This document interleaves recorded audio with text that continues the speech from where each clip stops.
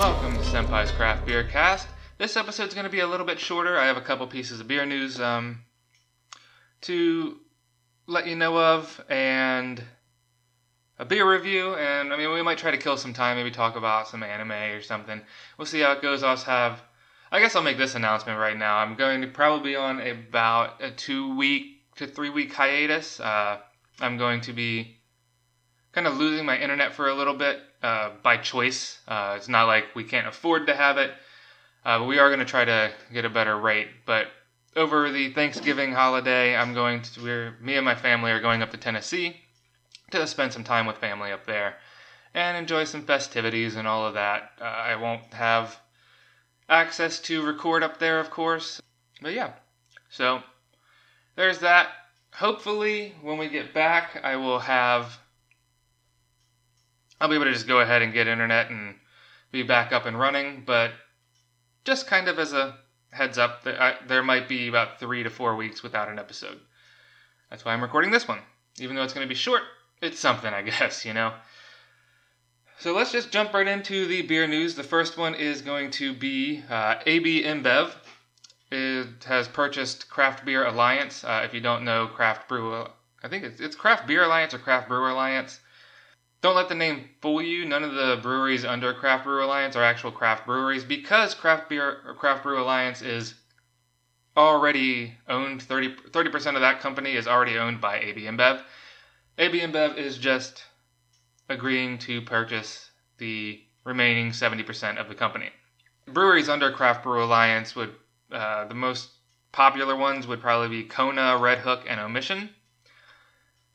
So, they weren't craft breweries to begin with, but hey, I'm not really going to get into whether or not the quality is going to be horrible after AB InBev purchases them, because as we all know, I don't really care. AB InBev does all of Goose Island's beers, and I absolutely love Goose Island's Bourbon County Stout. I think it's one of the best barrel-aged stouts you can get, at least for a decent price. You can go and spend $40 on a fucking bomber bottle of something else, and it'll probably be better. But for $10, I can get just a regular barrel-aged stout from them at about 15-16% alcohol by volume, and it's absolutely fantastic flavor-wise. So that's the first one. That one doesn't really affect me very much, because Craft Brew Alliance, none of the breweries were actually craft anyway. They were already basically owned by AB InBev. They're just going to be 100% owned by AB InBev now. Next up, this one is kind of sad. New Belgium Brewing, which is known for Fat Tire, Amber Ale, the Voodoo Ranger series, which I absolutely love. Originally, they are a craft brewery, 100% owned, employee-owned company. They are selling to Lion Little World, 100% of the company, all cash transaction to Lion Little World Beverages, which is the global subsidiary of Kirin Holdings, which is a Japanese beer company. And I say it's a Japanese beer company, but they do food, I think restaurants. Kirin's a huge Japanese company. Fucking gigantic. But I do believe that New Belgium is, treating their employees right. They're going to have one hefty payout. The employees are all going to get a hefty payout from New Belgium themselves. And hopefully this doesn't cause New Belgium's quality to go down. I don't think that they have the best beers in the universe, but they had some pretty good stuff. So, especially the Voodoo Ranger series I could get any of them from Target for fucking like $9 for a 6-pack. Pretty good. So hopefully, like I said, that's all good. Anyway. Oh, by the way, New Belgium is, or was, I guess, at this point, the 4th largest craft brewery in the United States. So, not no mo, I guess.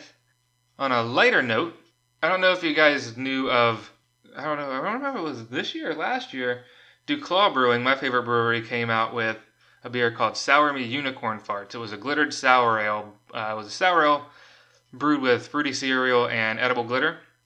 Well, they're going to be brewing it again. It's set for a June 2020 release. It was a huge hit. I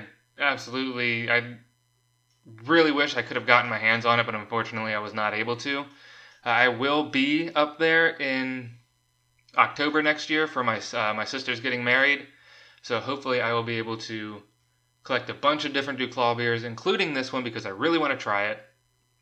And I would like to do an episode just dedicated to Duclaw because I absolutely fucking love their beers. They're amazing. So I'm looking forward to getting my hands on that and reviewing it for you. So, I mean, beer news-wise, that's all I really had. I know that Guinness also came out with, I think it's called Over the Moon or something. It's a chocolate stout. I think it came out this month nationwide. I'm not sure. I haven't seen it in stores. It's brewed out of, I think it was the Baltimore area. They have a brewery up there in Baltimore. So keep your eye out for that if you're a big fan of chocolate stouts, chocolate milk stouts. And if you like Guinness, it's probably pretty fucking good. I hope I can find it soon or get my hands on it somehow. So yeah, just throw that in there. So let's go ahead. We're going to review this beer here. It's 8:50 in the morning, so that should be fun. But I got this in a variety pack. It's the Sweetwater Brewing Company's 420 strain Chocolate Stout. Can's pretty cool. It's got like the fish skeleton on it. Limited release at the top. Sweetwater Brewing Company's 420 strain Chocolate Stout brewed with chocolate.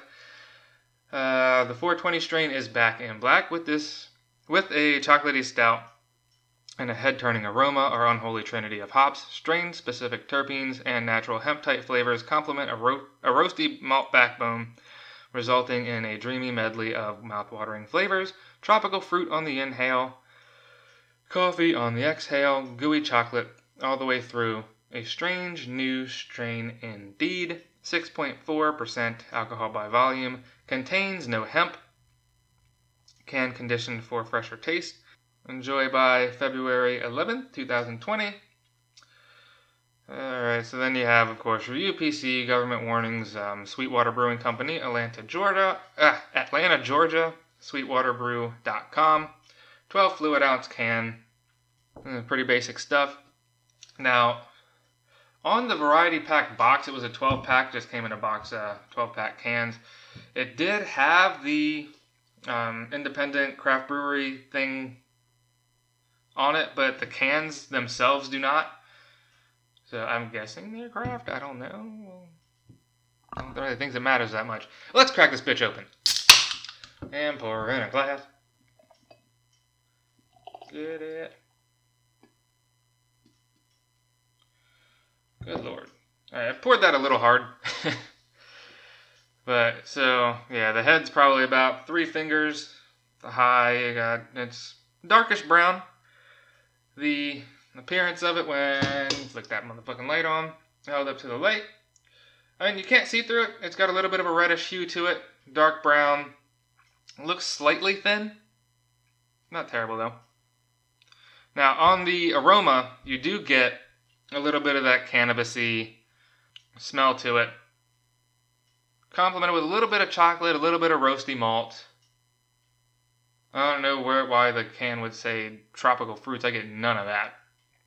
Maybe a little bit of alcohol, not a lot, but not too bad. Overall, pretty beer. Smells good. Yeah, not bad. Alright, I'm going to try to fight this head and get a mouthfeel and a flavor for you. It's got a little bit of a watery thing going for it. So it's not a very heavy mouthfeel. That's fine with me. It's more kind of like a light medium. It's not horrible, but I've said it before, I like a heavier mouthfeel when it comes to stouts. I just think that they go especially if they go well together, especially if you have a stout with chocolate and stuff in it. I like it to be a little creamier and shit like that, but it's all good.